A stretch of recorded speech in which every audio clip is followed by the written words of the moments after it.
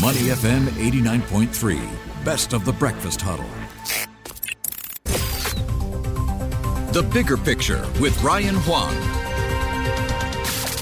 Money FM 89.3, good morning. It's the Breakfast Huddle. Elliot Danker, Bharati Jagdish and Ryan Huang. Time now for The Bigger Picture. And the rising cost of energy is definitely fueling inflation fears as well, which is weighing on the minds of investors these days. I understand, Ryan, you'll be looking more closely into this today. That's right. So this power crunch is unfolding from Europe to Asia. And if you look at what's happening in terms of ripple effects, the supplies of aluminium is being squeezed. In fact, this price is now at a 13-year high. We've got industrial metals also rallying, and that is off the back of oil prices also surging. WTI briefly hitting 7-year highs, and partly driven by the shortage of natural gas that has increased demand for other energy sources. To get a bigger picture, I've got Thomas Tor. He is the head of APAC iShares Investment Strategy at BlackRock. Morning, Thomas. How are you doing today? Hey, morning, Ryan. Happy Tuesday. How are you? Happy Tuesday, Thomas. So let's get into the main crux of the matter, inflation. How real is it? Is it here to stay, and how do investors manage this? Yeah, I mean, that's a great question. And I think that's the number one question we're getting asked from clients at the moment. I mean, inflation, the threat of inflation is something we've been talking about ever since 2020, and particularly the need to get some kind of inflation protection. And I think for us, we understand that inflation is going to be less transitory than what has been priced in previously. But I think the big difference for us is we are still relatively pro-risk because we think that central banks, particularly the Fed, will take this in stride and continue to be a little bit more dovish than what the market might be expecting at the moment. I heard you earlier mention the tapering in November. I think that will probably happen. And then in terms of interest rate hikes, the market is expecting December 2022. So I think that's the main point when it comes to inflation, what the Fed are going to do on the back of that. Yeah, Thomas, let's dig a bit deeper. For a long time, we've been talking about TINA or even TRINA. There is no other alternative when it comes to investing. Yeah. So where can investors find protection from inflation these days? Yeah, there's TINA, TRINA, FOMO. I mean, there's all kinds of acronyms for investing at the moment. Yeah, I mean, for us, it's certainly not in your traditional bonds, U.S. Treasuries. We're actually underweight U.S. Treasuries. I think, in regards to where interest rates are and the interest rate environment that we're going to continue to be in, when you're looking at inflation protection, you might actually need to be more in things like equity. So if you look at what traditionally performs well when interest rates start to rise, yield curves start to steepen, energy is the obvious one, as we're seeing now. And as you mentioned, the other one could be something like financials in regards to a sector allocation. And then also, Treasury inflation protection, which has been a big trend for us this year, is money moving into our TIPS ETFs.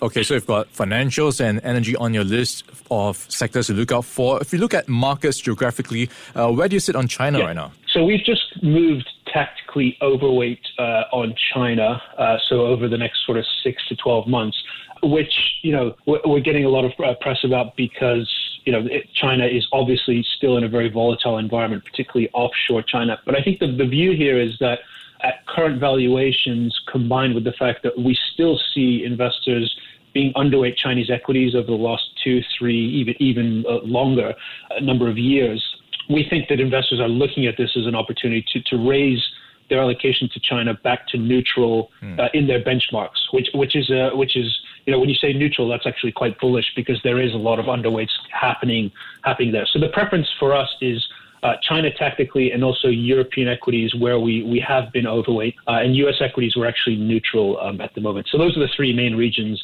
and then Japan as well, where we're also neutral. Okay, and if we look at outside Japan and outside China, what are the outperformers this year that you expect? We are, of course, looking at some of the emerging markets that might jump back into recovery mode. Yes. And that's the rotation trade. So it started in China last year. You look at what are the countries where the economies where, number one, you're getting a return to economic normalcy. China was the first. And then you combine that with central banks, which continue to be accommodative. Once China moved to slightly more of a tightening mode, then we start to see the salt in March. That rotation then happens into Europe and then into the U.S. And now what we're seeing is, as you mentioned, emerging markets. And that's kind of the trend at the moment.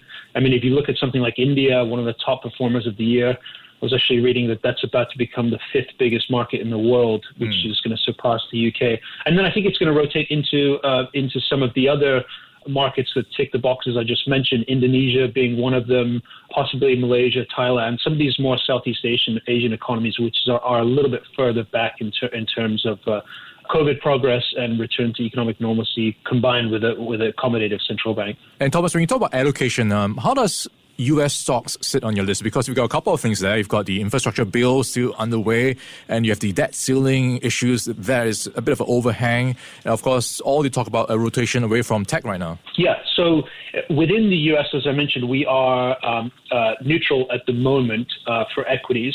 But, you still have to bear in mind that U.S. equities, if you look at a global benchmark, is still 60% of the allocation, right? So it's still a big allocation.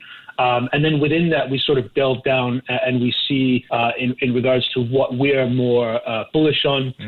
Small caps is one of them. We think that will be an area that will continue to get some positive feedback loops from the reopening, as well as the central bank.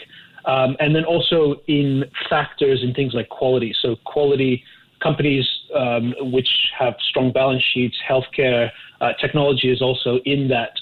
So we're a little bit more of a barbell approach when it comes to U.S. On the one side, a little bit more defensive with quality, and then barbelling that with taking some more risk in places like U.S. small caps. All right, I've been chatting with Thomas Tall. He is the head of APAC for iShares Investment Strategy at BlackRock. Thomas, thank you so much for your time this morning. My pleasure. Thank you. Before acting on the information on Money FM, please consider if it's suitable for your own investment objectives, financial situation, and risk tolerance. To listen to more great interviews, download our podcasts at moneyfm893.sg or download our audio app. That's AWEDIO. Available on Google Play or the App Store.